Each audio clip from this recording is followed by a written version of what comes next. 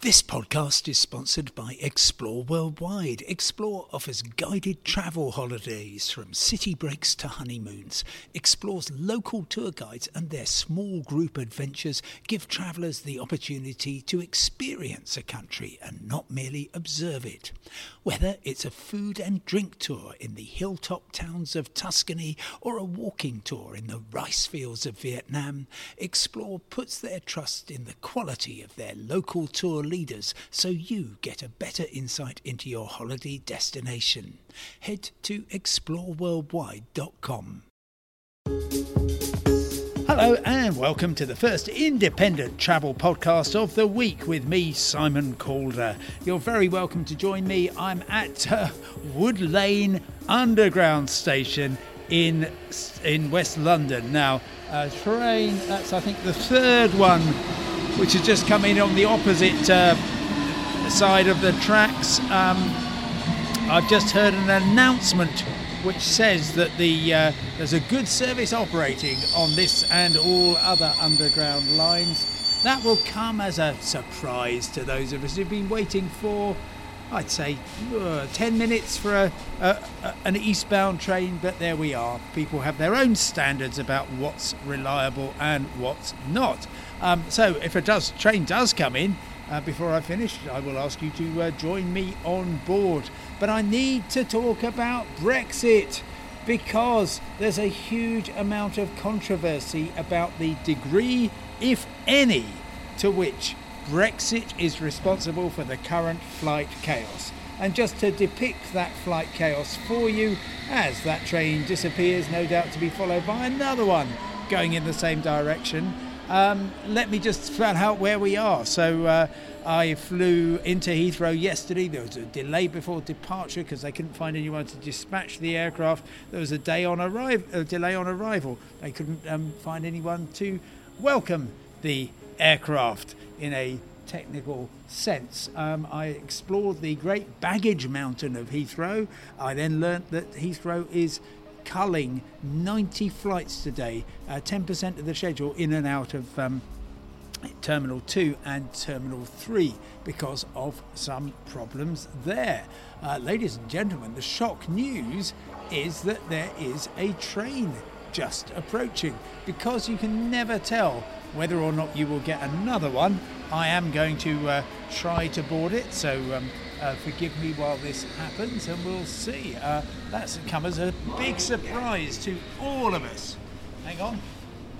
Well, there we are. I think I've successfully negotiated my way on board, which is good. So let me see if I can carry on talking to you about Brexit. Always a tricky subject. So we know that the UK government does not accept that Brexit is at all responsible for the current situation. We know that because it was one of the questions that came up at the Business Select Committee last week. I was there. I was asked whether Brexit was a factor, and I said, well, according to recruitment consultants, it was, but clearly only one of the factors. And Robert Courts then, responding to the MPs on the Select Committee, said that it's unlikely. He said, on the evidence we have, it looks as though Brexit has had little, if anything, to do with it. So that's where we were. Now, here's what's happened so far this morning. The boss of EasyJet has been talking to me and some other journalists about why the airline is now cancelling flights, taking out about 7% of their planned summer schedule, and it's because they cannot fly the current schedule. He said that all sorts of things were to blame, including air traffic control delays, which he said had caused 3 really extreme situations over the past week or so, and with little resilience in the system, things can unravel very quickly. Anyway, they're trying to get some resilience back, and I put to him the aviation. Next station is Ladbroke Grove. Mind the gap between the train and the platform. I put to him the aviation minister's assertion, and he said, well, the pool of people is smaller, it's just maths. He told me we have to turn down a huge number of EU nationals because of Brexit. He told me that since travel restrictions were lifted, they had 8,000... Find the gap between the train and the platform. So since those travel restrictions were lifted, he said 8,000 job applications had been turned down from European Union citizens because they didn't have permission to work in the UK. He said, and I quote here, pre-pandemic we would have turned down 2 to 2.5% because of nationality issues. Now it's 35 to 40%.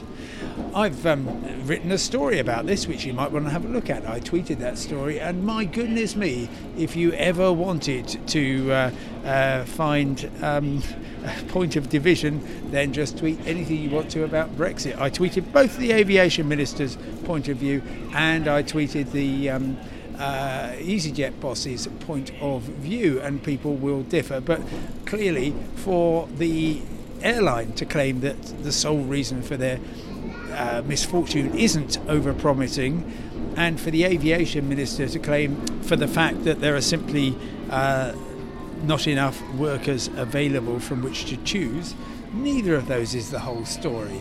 Brexit is just one of many factors, including that the UK had all kinds of restrictions which were in place for far longer than other countries, and a bit more deeply. Mind the gap between a train and the platform.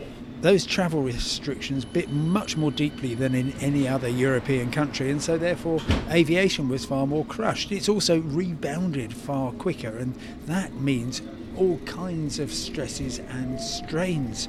And of course there's been problems right across Europe. I'm thinking of long queues at Dublin Airport, chronic queues at Amsterdam, a strike at Brussels today, which means there are no departing flights at all. There's all sorts of ingredients, but to say that Brexit is in no sense a cause, or to say that Brexit is the only cause, is just simply wrong. Anyway, that's quite enough to discuss for today, and thank you very much for bearing with me on this exciting journey across London. Of course, you can find all the news you need 24 hours a day at independent.co.uk. I will be talking to you about the rail strike tomorrow from somewhere in England, I hope. Thanks very much indeed for listening. Goodbye.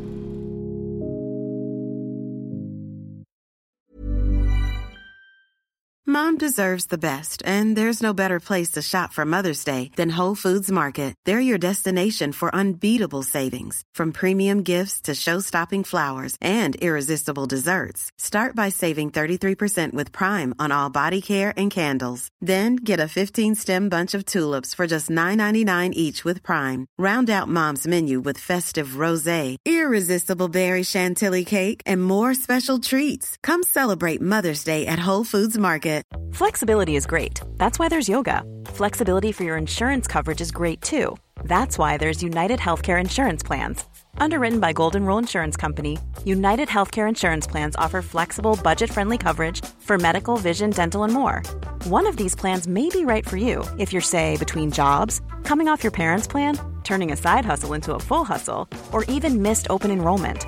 Want more flexibility? Find out more about United Healthcare Insurance Plans at uh1.com.